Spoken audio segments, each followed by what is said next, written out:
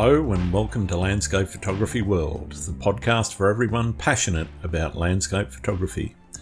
I'm Grant Swinburne. I'll be your host on this show, talking to landscape photographers about their motivations, likes and dislikes. This time I'll be talking to Laurie Winter about her amazing New Zealand and worldwide landscapes. Laurie is a photographer based in Wellington, New Zealand. Photography is her side business, her passion, her creative outlet, and a chance to practice mindfulness and appreciate what incredible scenery she has on her doorstep. She talks about how she feels incredibly lucky to have a hobby that allows her to visit all the most beautiful places in New Zealand, photograph them, and turn these photographs into artworks that capture the essence of the scene that was in front of her.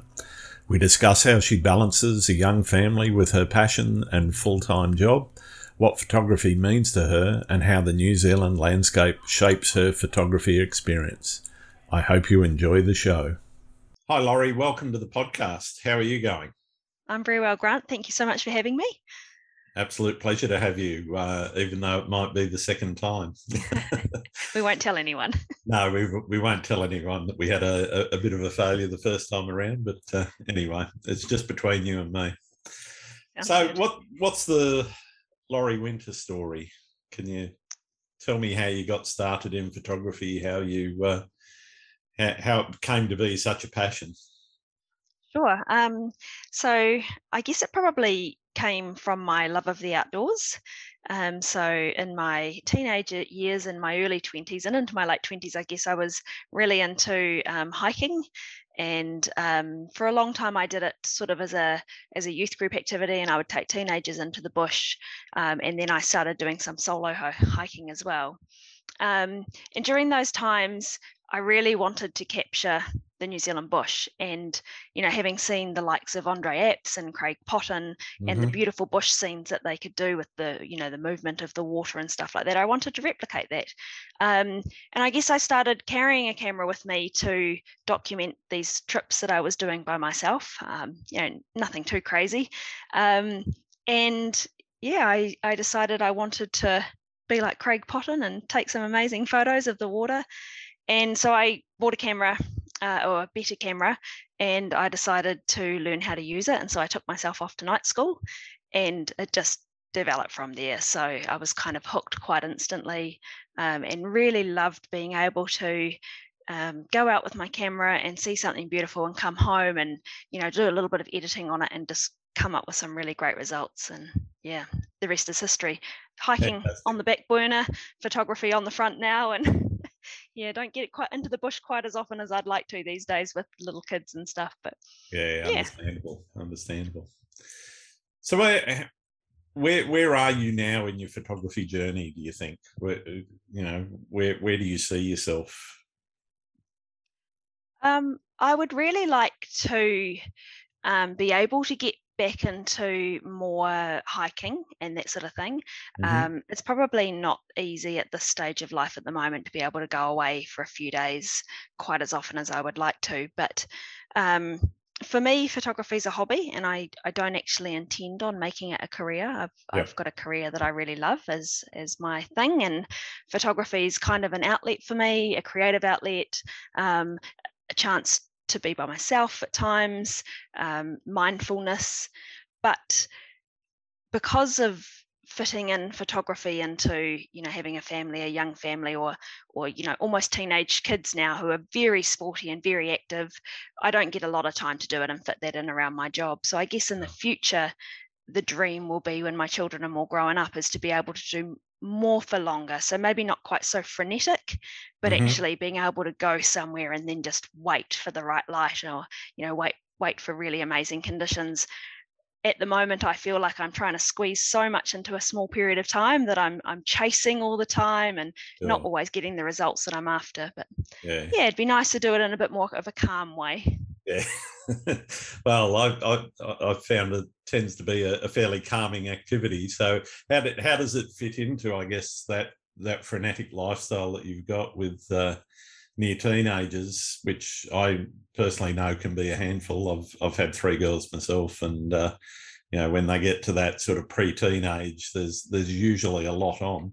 How does there is a lot, and it's interesting because I'm finding my boys, they want me around more than ever these days as they come into their teenage years, which has been a surprise to me, but I'm kind of embracing it at the moment and just trying to be there at their sports games and stuff like that. But I'm very lucky. I have a very understanding husband, and he's understanding because he's also really into the outdoors himself. And so we take turns all year long. He might go away for a week with one of his mates, and they might go hunting, or go on he does much bigger hikes than I did, and so it's a case of taking turns. And we just kind of have to fit around each other. I'm also really lucky through my main employment that they give us 6 weeks annual leave a year. Nice. So I can kind of allocate a little bit to photography and a little bit to family time, and just try and find the right balance there. Yeah, great. And then my husband and I argue because we both prefer to do our activities in the autumn and in the winter.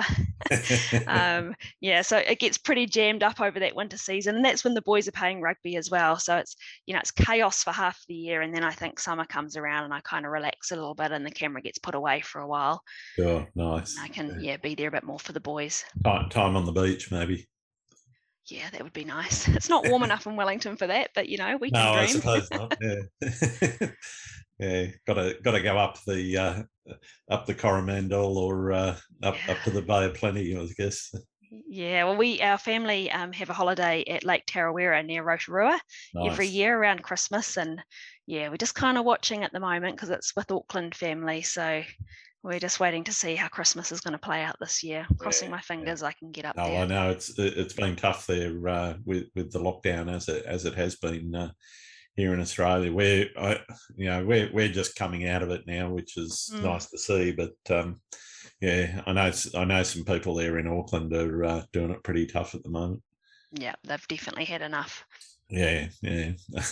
I definitely know what it feels like. It was really good when lockdown lifted here, and it was the first opportunity to actually go out and shoot something. So I've taken just about every opportunity that I've had on a weekend to at least get one shoot in on a weekend, which has been nice. Yeah, we've been pretty lucky in Wellington. I mean, there has been lockdowns, but not like Auckland and the Waikato have had for quite an extended period of time now. So you kind of forget living your day-to-day life, and then you want to meet up with a friend, and your friend's in Auckland or in Waikato, and you kind of realise that people are a bit trapped at the moment. Yeah. Oh, well, I'm sure it'll get sorted out soon, I hope. Fingers crossed. So what motivates you creatively? What's the driver behind Laurie Winter's photography? I've always found myself really fascinated by the beauty of nature. Mm-hmm. I know that sounds really cliche, but right from being really little, I used to look at pictures of New Zealand, and I always tell the story about my nana and her biscuit tin that had Lake Matheson on it. And, I would sit there looking at this beautiful reflection of these mountains, and I kind of just always felt drawn to it. And I hadn't done a lot of traveling right up maybe until my early 20s around New Zealand, and I'd gone overseas and seen some of the world, but not really seen New Zealand. And when I finally got down to the South Island and spent a bit of time down there, I was like, oh my goodness, I really have to get amongst this a bit more. So there are times where I'll be somewhere taking photos, and it's quite an emotional response for me, like when it's really beautiful and still and nature just looks amazing. That's a really special time. And so I'm driven to try and have those moments, and like I said, life's really busy, so some of it is just about getting away, and I'm a little bit introverted, so having some time on my own or some quiet time with nature is really big for me. It ended up sorry, cutting you off there. Landscape photography is my thing, and I've not really got into anything else, and I think it's just because of that whole nature thing. Yeah. So do you try to be artistic in terms of your photography, or are you trying to, I guess, capture the reality of the scene that you're looking at? That's a good question. I'm still pretty new in terms of photography, so it's only been around about 5 years. And I think for the first few years, it was very technical. It was about getting the photograph right and actually just trying to produce something that I really loved. And I think maybe because I have been back to a lot of places recently, I've just found myself in the last year or two being a little bit uninspired by maybe what I've produced in the past, and actually really looking for something a bit different. And I'm starting to get some feedback from people saying, oh, that photo was really different to what you normally do. So having a play around with the artistic side is grabbing me more. But I've always said I don't naturally feel like I'm a creative person. I'm quite drawn to the technical side of photography, and that whole idea of how do you balance a photo, and being able to visualize a scene I find quite challenging. I often can't visualize a scene until I'm actually looking through the viewfinder, and then I'll see what works. So it's definitely at the moment just trying to think, when I go back somewhere, what can I do this time that was different to last time I was here? And so do you find yourself challenge it?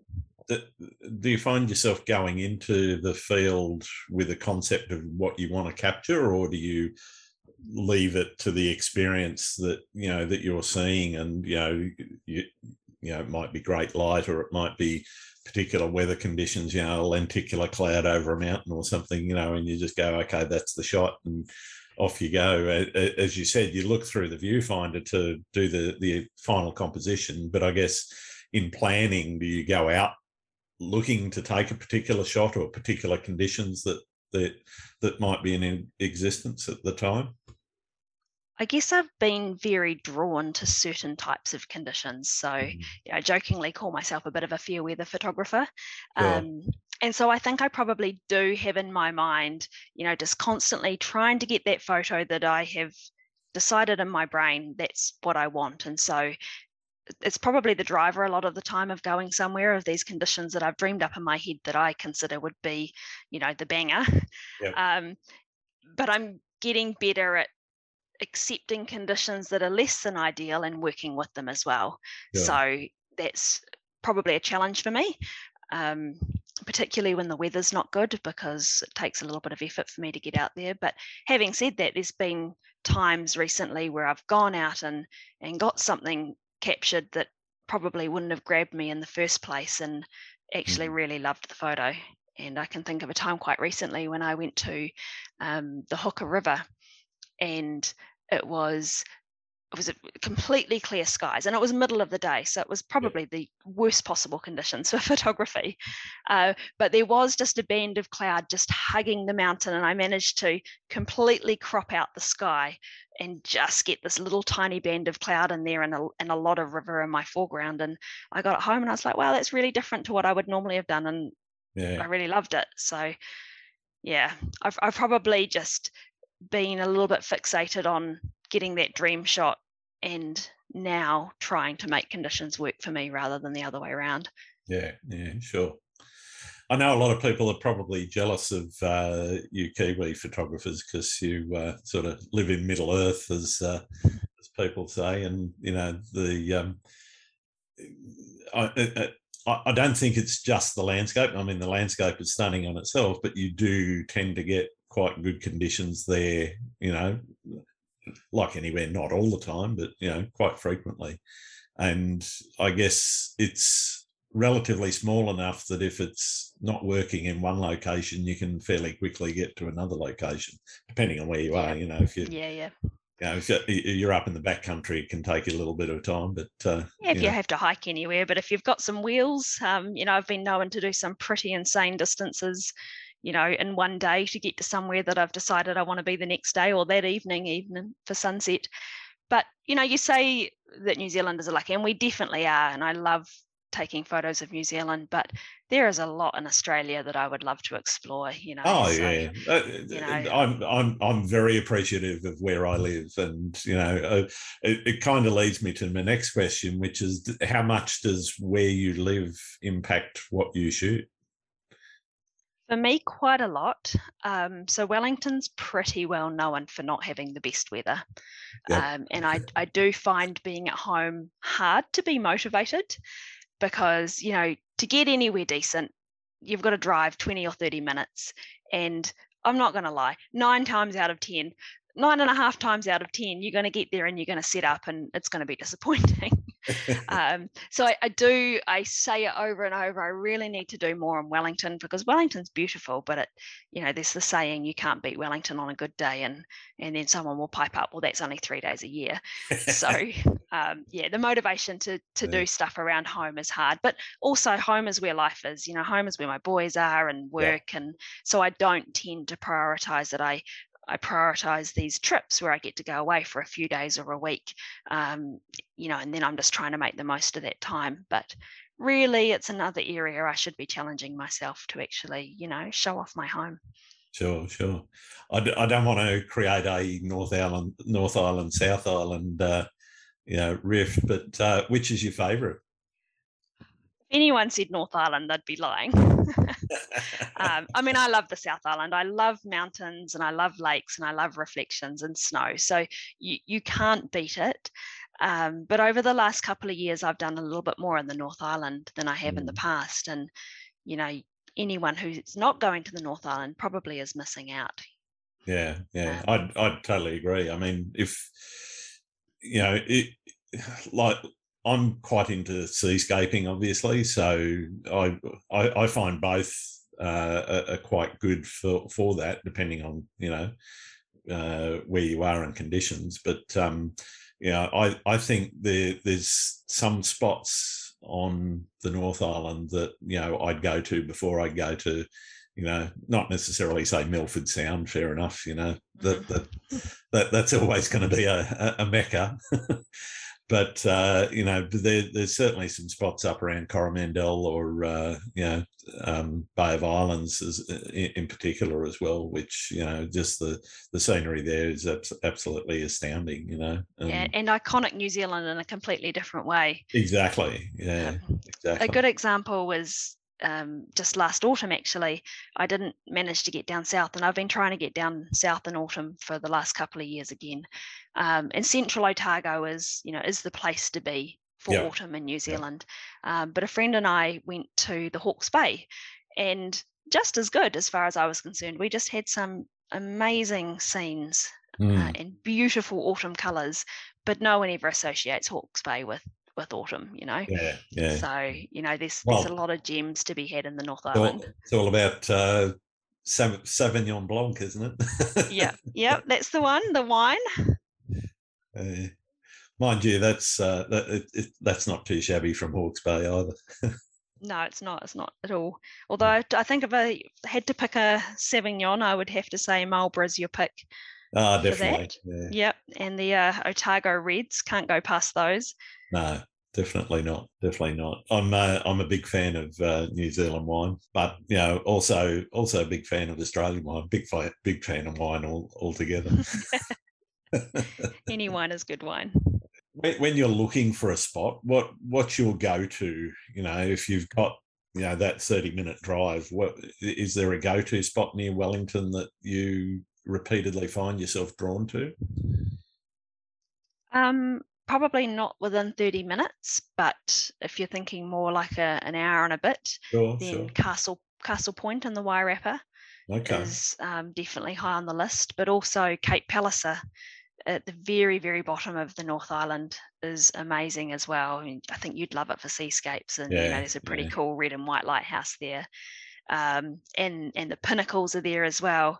But that's also, you've got to go quite a long way around and over the mountains to kind of get there. Appreciating Lake Wairarapa recently as well, so that's another good spot. But home, what I really want to capture in Wellington is more of those iconic Wellington scenes, so the South Coast and the view of the city from Mount Victoria Lookout. I mean, I live here, I should have heaps of those photos, but I don't yet.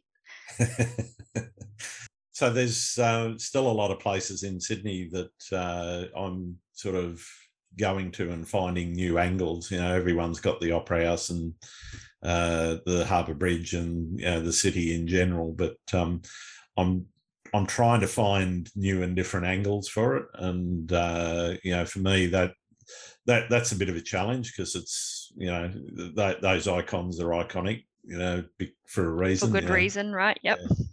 And they're all very photogenic, and the harbour's a great place to shoot. But just trying to find new and different places to get around to. It's I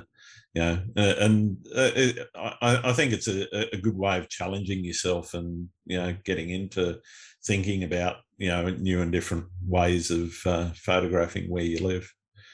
Because to me, I think it's important to do that. There's so much change has gone on, certainly, in my lifetime here in Sydney. And, you look back at some of those old shots from the 60s when I was born, and the 70s and whatever, and the skyline itself has totally changed, It's totally different, yeah. And, you look back at those shots and you do those comparisons and whatever, and I think it's important to record that sort of stuff.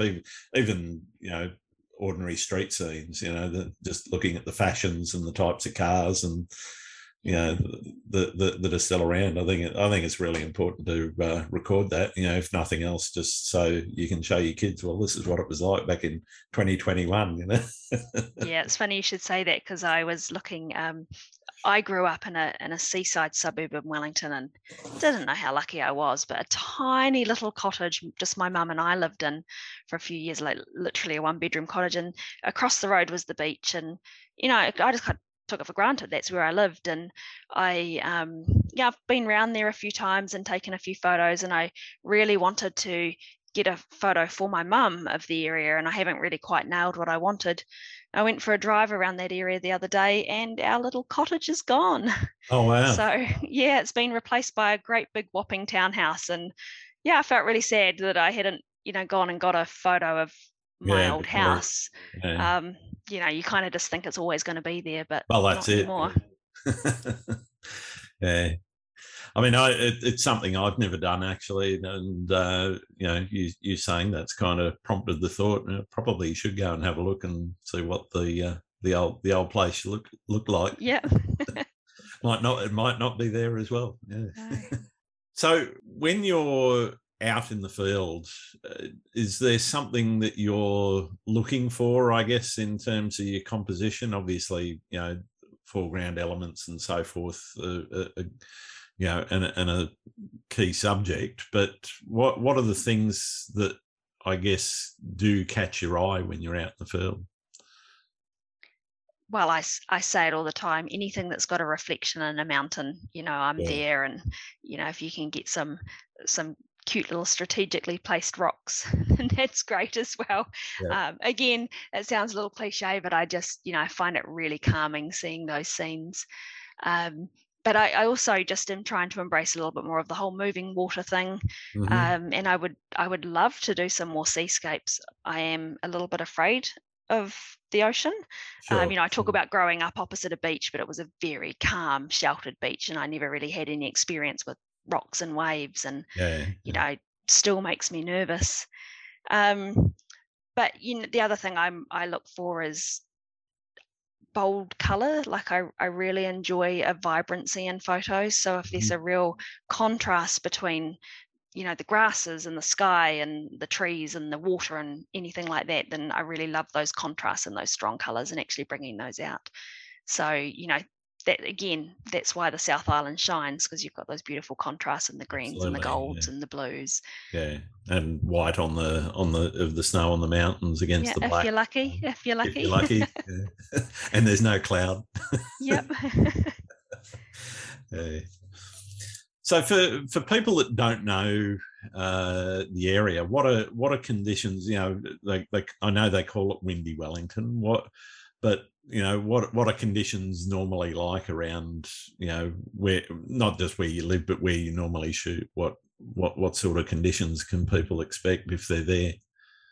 Well, it's almost always windy, so that's not an exaggeration. we have actually our calmest time of the year tends to be in winter when the temperatures are dropped. Mm-hmm. And so, if I'm wanting to get maybe a cityscape and, with the lights on and the reflections in the harbour, then pretty much you're kind of confined to winter to be able to get something like that. Oh. And spring, of course, we're going through it now, but it's just relentlessly windy. Mm-hmm. You're talking gales every second day. So yeah, us Wellingtonians, we have to love the wind. For seascapes, people love it because it creates that awesome wave movement. The other thing that always kind of winds me up about Wellington is it can be a really nice day, windy of course, but with beautiful high cloud around, and you'll set yourself up at sunset and you think this is on, and then from the Cook Strait this band of low grey cloud often rolls across the hills and out west and blocks that setting sun, and you're like, oh, not again. But that rolling grey cloud is very common in summer, in the warmer months. That aside, the good things about Wellington, we're a harbour city. The whole Wellington area is quite walkable. Yep. One of the things I say is it's really lucky that Wellington's weather's not so great, because otherwise everyone would want to live here. So from a city point of view, I absolutely love living here and no plans to move. But from a photography point of view, it challenges me. With your photography, you said you went, or your education, I guess, around photography. You said you went and did night school. What was the course, and what did that entail, and what do you think that taught you? Yeah, my experience with night school was quite interesting. So I'd never done a night school before. And we'd had a crop sensor DSLR for a few years, and I'd found it heavy, and like I said, I wanted to take a camera hiking, and so we'd done some research, and I ended up with an Olympus camera, so very small mirrorless that you could pretty much put in your pocket. And so I decided that I wanted to learn how to use it properly, and take some of these photos that inspired me. And so yeah, I signed up to just a high school night class, and I found it kind of awkward, to be honest. So my tutor that I had was a bit of a traditionalist, and I got a sense very quickly that mirrorless he was not terribly impressed with the camera that I'd come along with. And also I'm quite a perfectionist, and I worry about getting things wrong. And so I'd sat there before this course reading about settings and reading about how to use my camera, and I kind of felt that I got to this course and they were teaching the basics, and had I not been learning it, I would have learned it on the course. But then I kind of found myself going, I've kind of taught myself what I needed to know anyway. Sure, so I kind of consider myself self-taught. And joining Instagram was actually a big part of that as well. So I joined Instagram originally to show off some of this hiking that I was doing, and then I fell towards the photography, and there were photographers who were sharing their settings, and like Rach Stewart for a long time was a really big mentor to me. She told me, would explain how she used her filters, and we kind of bonded because we were both mums with young kids. She was fitting photography into that lifestyle as well, and she gave me some really good tips, and then I met my friend who's kind of my photography bestie now, Megan Maloney, and her the same, 2 young boys and fitting photography around that. And I found a lot of people really willing to tell me about what settings they used and what equipment they used and stuff like that. And, I was able to start replicating that and experimenting. And, with things like long exposure photography, if you don't have someone telling you that, it's quite hard to kind of figure out. There's a lot to experiment with, and a lot of mistakes you can make to I can still remember sitting on a beach, and I'd been on a hike. I'd done the Abel Tasman with a friend, and we were down there in Kaiteri Terry, and I was trying to take a long exposure of the ocean, and I didn't have any filters, and it wasn't nighttime, and so of course it didn't work, and I couldn't really conceptualize why that was. So yeah, it was a steep learning curve, but I had some really good people helping me out, which was really nice. Yeah. It was kind of like when I discovered bracketing. Start and using luminosity mask to exposure blend, so that you could not just manage that, width of dynamic range, but also, manage the ability to take a longer exposure through, stopping down and stopping up the settings, so that you've got a range of that movement that you can actually blend into the image as well. And changes everything, doesn't it? Absolutely, yeah. It's those sorts of things that I guess change everything for anyone that's learning to shoot. You've got to put the time in, but you also need advice. And I guess on that, you mentioned Rach Stewart. I guess, is she one of your go-tos? And Megan, is she one of your go-tos for advice, or don't you feel you're needing that as much now? Rach is very busy these days, very, Sure. very famous, of course, in New Zealand. She's done so incredibly well. So, no, I think she set me up really well. And then a lot of what I try to teach myself these days is falling onto YouTube kind of thing, and having a look. And there's so many people sharing their knowledge. It's quite accessible to find really good tutorials and really good free tutorials to be able to help yourself.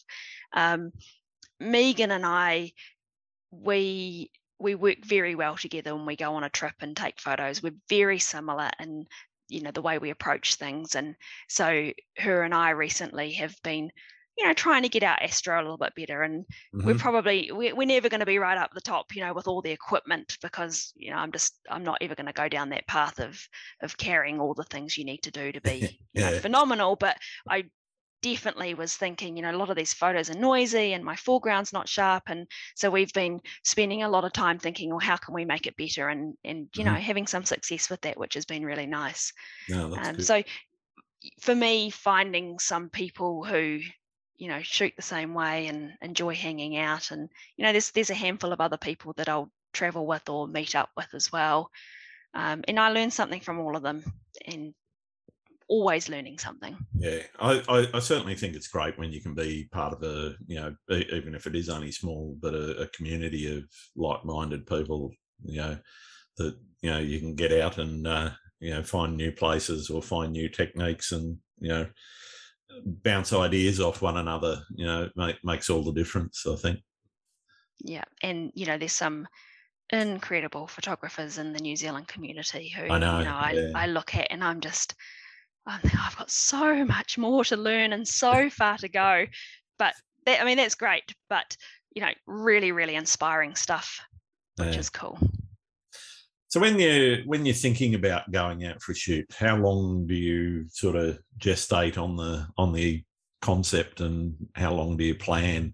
Do you plan? I know some people just go out and shoot when conditions are right. They look at the weather report and go, "Yep, it'll be good," and off they go. Is that your style, or do you tend to sit there and look months and days ahead and say, "Okay, well, it's going to be like this around that time. That's when I'm going to go"?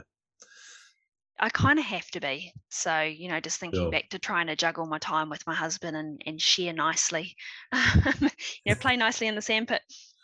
So my trips will be booked months in advance. And I will be, I'll be thinking, okay, well, winter's going to be best for this area, and autumn's going to be best for this area. And I would say, yes, I plan, but also I don't. So the plan is always really fluid. But in some respects, probably over planning. I spend a lot of time looking at the weather forecast and trying to second guess nature and decide where I'm going to be best to put myself the next morning or whatever. And finding, of course, that it doesn't always work out the way you want it to.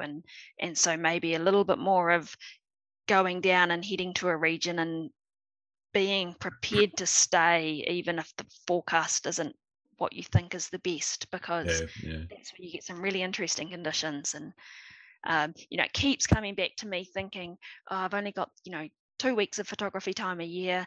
I really want to be able to get not only content, but stuff for my website and things that are different. So it can feel like I'm under a lot of pressure at times, and that can affect the enjoyment. But I definitely wanted to spend more time staying put and just taking what nature gives me. Yeah, yeah. And I think that's a really good way of looking at it, because, the more time you've got, the more time that you take, obviously, if you're on a tour schedule or whatever, you kind of got to be somewhere at a certain time. It's hard to do. But if you do have the time and the luxury of spending, an extra day or two, in a location, it can really make all the difference to what you end up taking home. The thing that makes me jealous is the people who can see an aurora forecast and jump on a plane kind of thing. I'm nowhere near a stage in my life where I can do that sort of thing, but that's the future dream, Yeah, to be able to I'd say, like oh, to be there. But, yeah, there's a snowstorm coming. 2 days later I'm on a plane and I'm going to go down and chase that weather. I really wish I could do that, but one day I'll get there. Fair enough. I guess what drives what you look for in a location? What are the things that you're, you mentioned mountains and reflections. So, obviously a good lake or a nice still day are the things that you're looking for. But I guess when you're doing your planning, what are the things that you're looking for weather-wise as well? I think these days I'm a lot more focused on trying to go to areas of New Zealand where I haven't been before. Mm-hmm. I feel like I'm really lucky. I've seen a huge amount of New Zealand, but there are actually some regions that I've never managed to get into. So they're quite high on the list in terms of where I would like to plan to go. But it's I'm torn in two, because there's so many amazing locations that I haven't got the photo I want from. And so, Sure. I want to go back there as well. Yeah. And then you find yourself going back to the same places quite often.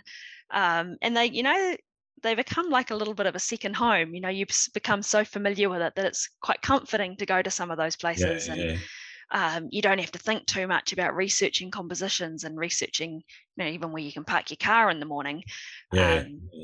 which, can make it easier to kind of choose those places. But I do want to be going to new places and trying to see New Zealand through new eyes, I guess, and get something that's a bit different. Cool. Do you print your work? I don't print enough of it, no. Yeah. I print for other people. Yep. And, I've got photography available for sale on my website, and I sell a little bit. And I'm always, when I pick up a print, I'm like, wow, I should do more of this for myself. And then I don't. But my husband and I are coming towards the end of a full renovation of our house, all cosmetic, but there's new paint and there's new opportunity to put some pictures up. And, I said to my husband, when we get something framed, I'm going to print some of my photos, but when we get them framed, I don't want them framed in a way that I can't change them out. Yep. Because I've had some framed photos in the past, and then you take the back off and it's like all glued down beautifully, and it's fantastic, but I want to be able to chop and change it. So I've made a commitment to myself to print more of my own photos. But I also, I purchased one of Dale Sharp's prints. Okay, yep. For my living room, which will kind of be, the main art in that room. And so trying to get a little bit of other people's art is really appealing to me as well. Nice. Yeah. Okay. So when you are printing, what are you looking for from your print provider? I mean, I'm assuming you're not printing your own stuff on your own printer at home. No, I'm not. I was approached by a printer in Wellington not so long ago, and he said, I really want to print your work, which was really lovely to hear. And I kind of said to him, well, it's not going to be a lot of business, but, I switched my printer to this gentleman, and he does really beautiful prints and expanded my horizons in terms of papers to use and that sort of thing, and what mediums. But I take a lot of advice from him. So I'll often send him the photo saying, well, this is what my customer wants. What would you suggest? And I trust him to choose the right paper for that. But obviously printing on cotton rag a bit more than I used to. And it changes the dynamic of the photo so much that, some of the ones I've printed recently, you'd look at them and you'd swear they were a painting. So it's, I'm quite enjoying seeing some more of that. And he prints my calendars every year, and I was just chatting to someone who's also doing calendars the other day, and they were like, oh, I'm so sick of the holes not being punched properly or something not lining up. And I was like, oh man, it makes me feel really good about my printer because he just does a great job. And so I think that relationship between the photographer and the printer is really, really important. And if you're not talking to there's hundreds of websites now that you can just dump and pay your money and you'll get sent a print, which may be totally fine for what many people are doing. But I think if you want to get, as you said, that painterly quality and that that really high quality paper and everything, that relationship is really important, especially when it gets down to things like color matching and so forth, where you want to make sure that that final product is pretty much exactly as you envisaged it on the screen. And totally. And he knows that I love the color as well, so don't give me anything wishy-washy. I want it to really pop. So he does a great job there. No desaturation for not for me. What's the most memorable experience you've had while out shooting? Gosh, that's really hard. I would probably say the time I went to Lake Huron in the Ashburton Lakes, and I went with a friend, and it was the very first time that I'd taken an astro panorama. Mm-hmm. And I had no idea what I was doing really, and somehow that photo I pulled it off, and that was a finalist in the Sony Awards that year for astro, and I was really, really proud. So it was such an amazing night. It was so still, and I thought for a little bit that I had my white balance set incorrectly, or there was something wrong with my camera because the air glow was so strong, and I'd never experienced it quite like that, like a really vibrant purple color. Anyway, pulled this photo off, and all 50 of the photos I took managed to stitch. Pretty much everyone I've done since then, I've not been able to stitch them properly. So beginner's luck. I talk about beginner's luck all the time. So it's memorable because it worked, and I got this photo that I really loved out of it. And just sometimes being there in the dark and the silence under the stars, it's pretty special. Yeah. So that stands out as a pretty cool moment. Nice, very nice. How about horror stories? Have you had any real failures or any real sketchy experiences, I guess? Yeah, I think horror stories all the time. I can't think specifics, but there's so many times I come home and I kick myself like thinking, what was I thinking? Not why did I use the polarizer then? I didn't need that. And so I kicked myself because I think I make a lot of mistakes. Yeah. But I don't know. I think I've been pretty lucky. I've put myself in some scary situations on my own. And another astro time, actually, last year, I was shooting at a church, and I couldn't quite fit what I wanted in the frame. And so I hopped into this overgrown field just behind me, and it's completely silent, and I'm shooting, but I could hear all of the critters in the grass. And I was just terrified. And there was a cemetery over the back of the church. I'm like, well, I can't go around that side because the ghosts will get me. So yeah, the imagination's going pretty wild sometimes there in the dark. And but I'm lucky. I've not had any major accidents. I've taken a couple of tumbles at time and thought, oh, sheesh, that was lucky. But touch wood, no disasters.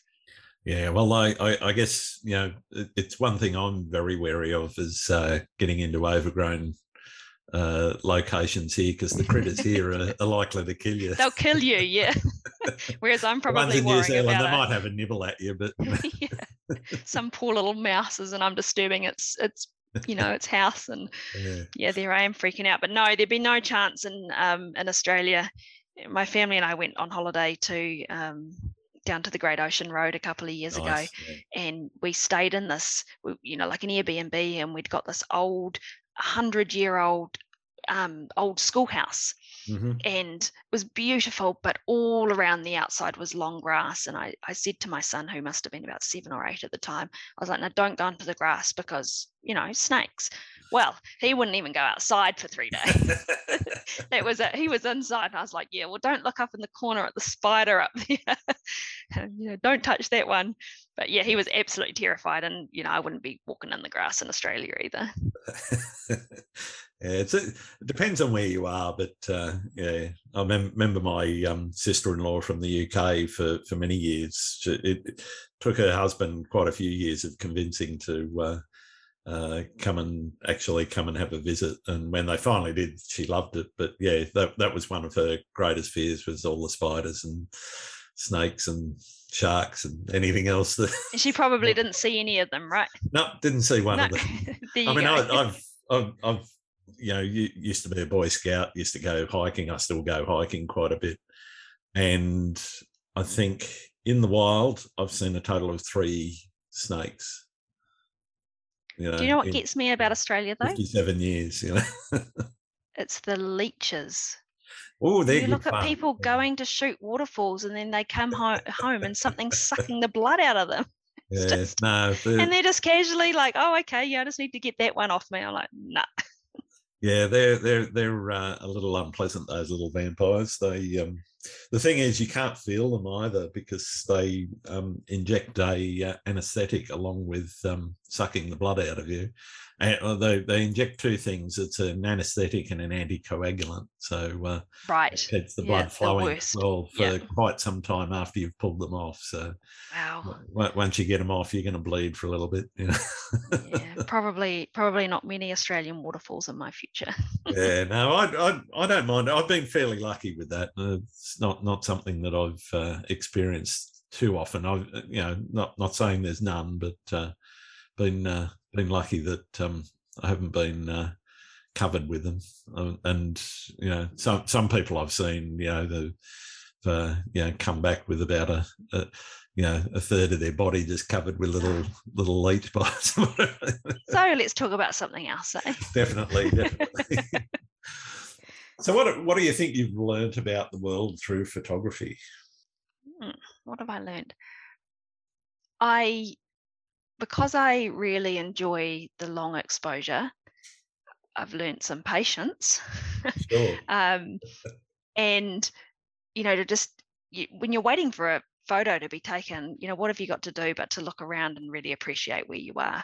Yeah. And I think probably there are times where I appreciate it a lot more than other people I know because I'm forced to just wait and enjoy it at times. And I've learned a little bit of, I guess, forgiveness of myself because sometimes those long exposures come out and your screen's still completely black at the end of it. And you're like, I've just missed all the best light and I'm not going to get that back. So there's been times where I've been kicking myself, but then I've learned to let that go a bit and go, well, that was a mistake and what can I do better next time? That's great. Have you ever hit a creative wall? And if so, how did you handle it? I feel like I hit them quite a lot, actually. Okay. I think probably my photography journey is a bit of a roller coaster, whereas, I've had a bit of luck and I'm suddenly really enthusiastic again and passionate about it. And then maybe I've gone on a trip and I've got no photos whatsoever. And I'm like, oh, I know, what's the point? All this expensive gear and it's not doing anything. But it's probably seasonal. Like I do this season in Wellington in spring when it's really windy, I struggle quite a lot with the motivation to take photos, and I haven't taken a photo since August. So that kind of puts in perspective. Probably in a bit of a creative block at the moment, and I'm just hoping once I get that camera out, and I will. My experience is you get the camera out and you get an amazing photo, and you're like, why did I not pick my camera up for 4 months? And then all of a sudden it's all back on, and you're enjoying it again. Yeah. I tend to find it when processing, particularly the shots that you sort of you skim through and you go, I might get back to that one, and then you go back to it and you look at it and you go, I'm just not feeling it. Yeah. I find editing hard because it's not the passion for me. Yeah. For me, the photography is being out there and experiencing the nature, Sure. and coming home and doing the editing is the work. And, quite often I've got a vision for what I want this photo to look like, but then you go, oh, well, I've now got to sit here for an hour or however long it takes to try and Sure. create it. And I'm really notorious for dumping all of the photos into Lightroom or whatever. And, I'll do a cull, and then I'll go through and I'll do 3 minutes of editing on that photo. I'm like, yep, that's a keeper. I'll keep that. Right, the next photo. And then I do 3 minutes of that. And next thing you know, I've got hundreds of photos that have had 3 minutes of editing each. And I never go back and finish them. It's just terrible. I've got so many photos waiting to be edited and not really feeling that inspired to go and do them. Yeah, no, I know that feeling. I've got a number of panos that I've taken over the years that I'll stood there, took the pano deliberately.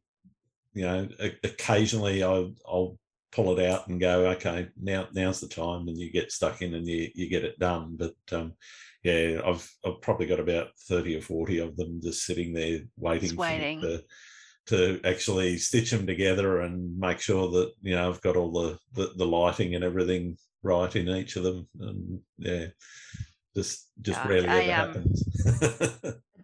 Obviously do a fair amount of the focus stacking as well, and so between each set of photos I take a photo of my hand in front of the in front of the camera, which is designed to show me that that's the end of that series of photos. Sure. But then I download my photos and I've got 50 photos of my hand in the mix. I'm like, I just can't even deal with this.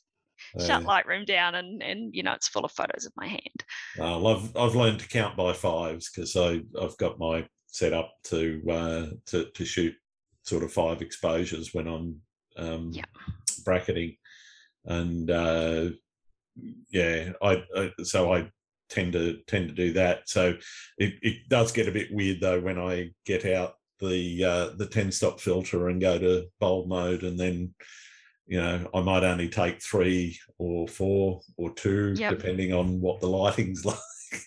And then you're like, where's that photo gone? What did I do with it? Exactly. Anyway, so what piece of kit can't you live without? Probably my 24-70 lens. When I started photography, it was always the 16-35. It was always very, very wide. But I just love the 24-70, and the more panos I've done, I don't need that width anymore. If I want to fit more in, I'll just take extra photos. So I love that photo, and my tripod as well, of course. I doing a lot of long exposures, but also just to try and be able to visualize that scene. And I just use my tripod quite a lot, probably more often than I need to be fair. Camera, 24-70, and my tripod, and I can go off and take some photos. Fair enough. Do you see social media, I guess, as your main platform for getting the word out about your photography, or do you do a lot of word of mouth, or how do you sell prints? I guess how do you get the word out about what you do? I think social media has played a huge part for me. I kind of consider myself a bit lucky. From when I joined Instagram, it was when it was in that big growth period, and people struggle these days, but I found it quite easy to grow very quickly, and I've got a huge number of a huge number of followers. But ignoring all of those followers who never engage with you, I have a really good core number of people who have been really supportive of me the whole way through. And then a lot of friendships as well.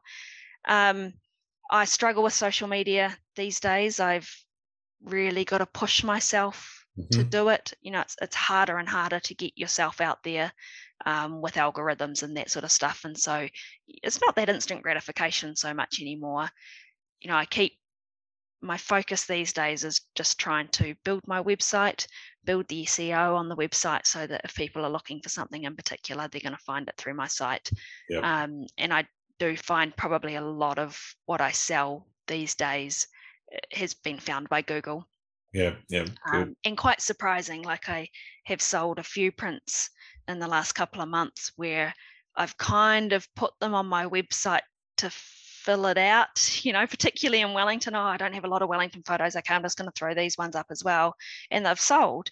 And it's been something specific that someone's looking for because it's a meaningful place to them. Yeah, And so I don't find myself selling the Mount Cook photos as much as I find myself selling Pukeroa Bay, for instance. You oh, like a little bay in Wellington. yep, Yeah, so Google is I need to make Google a bit more of my friend.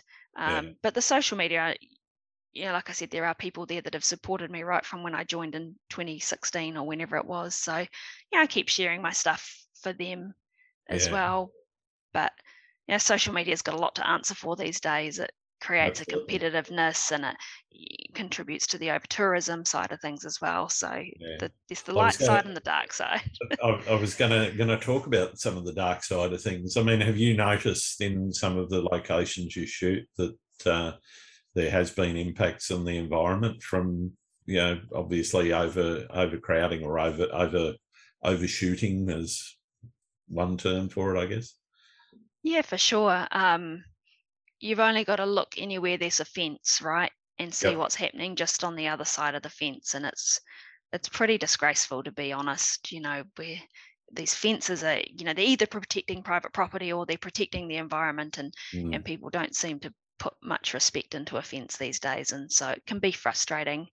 We've had COVID for the last couple of years, so I've really seen less people everywhere I go, which is quite nice. But Yeah. Yeah.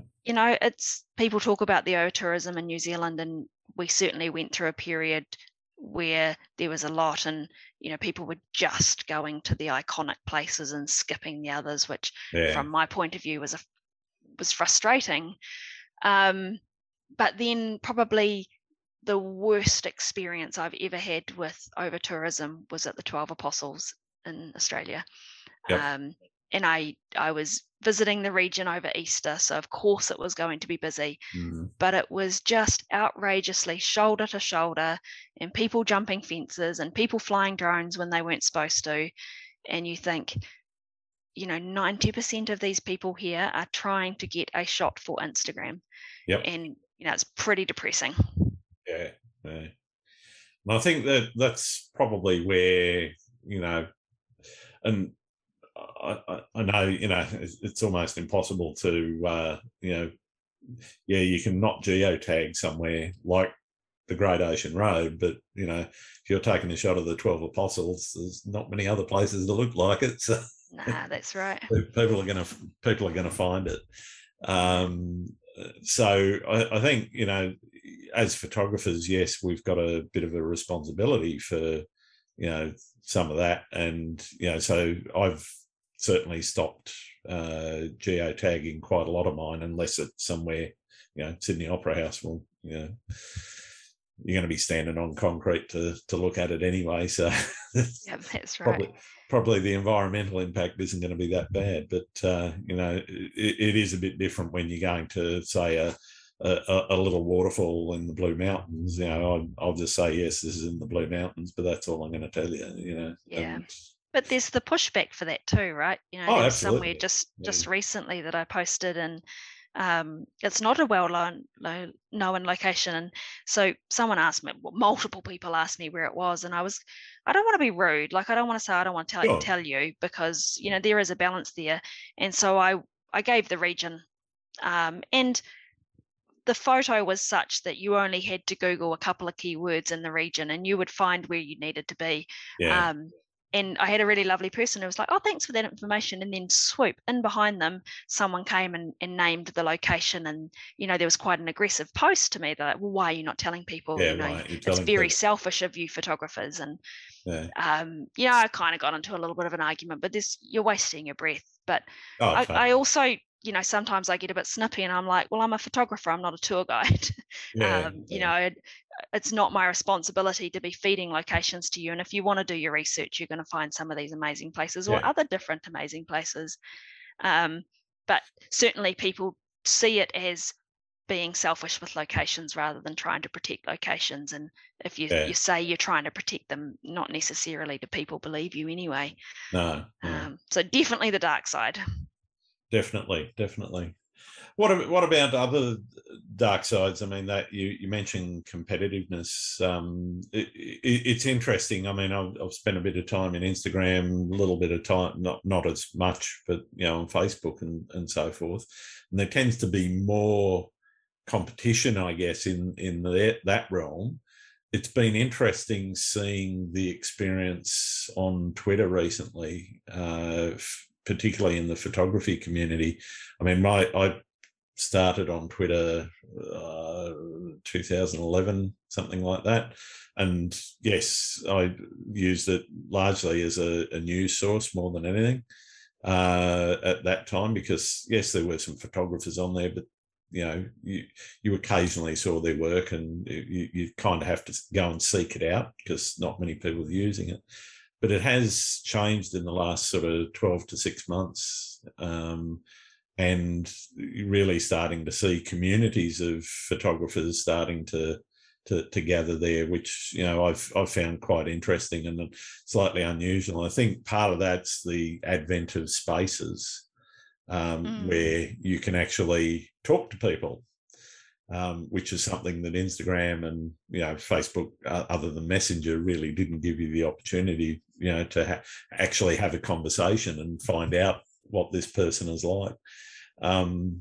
So yeah, I mean, I'm kind of torn, because I think social media does have its problems in terms of that, competition angle versus that community angle. What's your experience with it in terms of, competition versus community? Maybe it's not so much competition. You do sometimes see people getting snippy with each other, and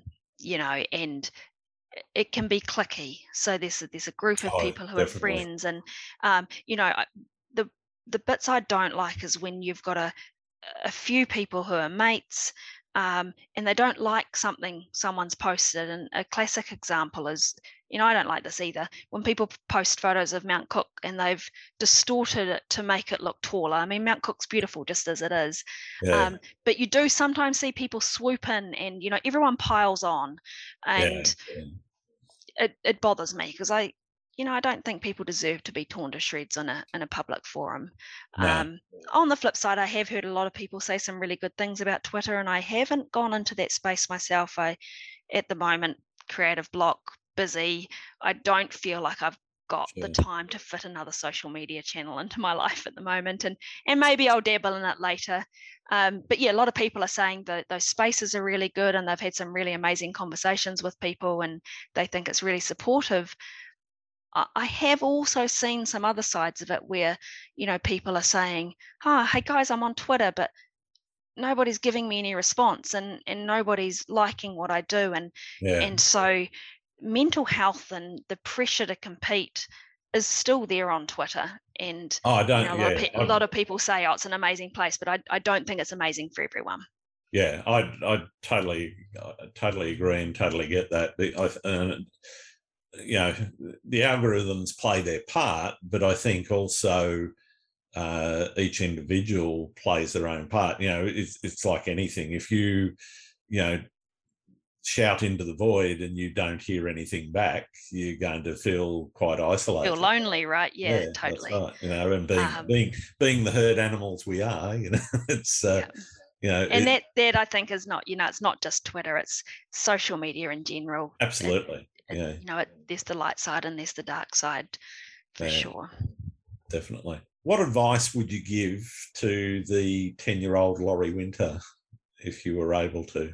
My 10-year-old Laurie Winter needs a lot of advice about a lot of things, but about photography, I would probably say believe in yourself a bit more. Mm-hmm. So, I've spent a lot of time taking photos and comparing myself to others and saying that photo's not up to standard, and probably still do it myself. So that's a constant dialogue I have with myself to actually believe what you're producing. I'll go through periods where I won't post because I think, oh, nobody's going to like that photo. That photo is not up to my normal standard. So definitely, don't compare yourself to others. Enjoy what you do. Enjoy the photography for the chance to get into nature and to experience that mindfulness, and probably do it a bit more often than you're doing it. Get into it earlier. That would be the advice I'd give. Yeah. Excellent. So what is the best thing about being a photographer?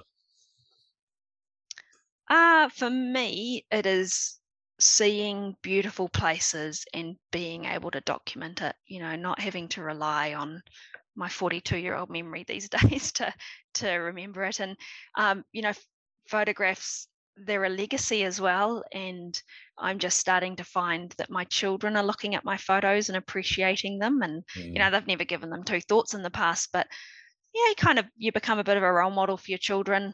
They look at my photos and go, "Oh, Mum, did you do that?" And that's really nice as well. So, bit of a legacy and stuff like that. Yeah, nice, very nice. What would be the worst thing about being a photographer in your mind? Early mornings.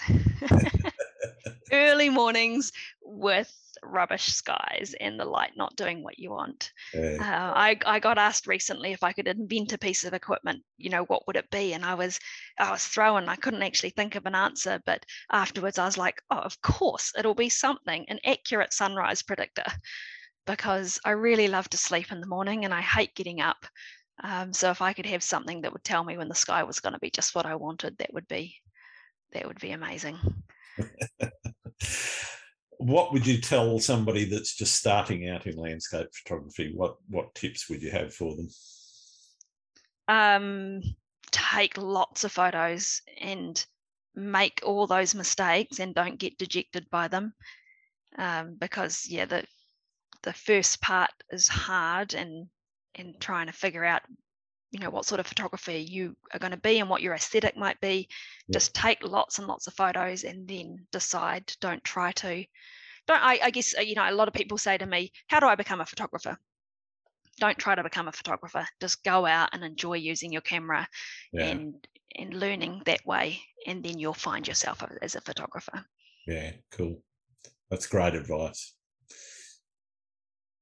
What do you like to do when you're not out shooting?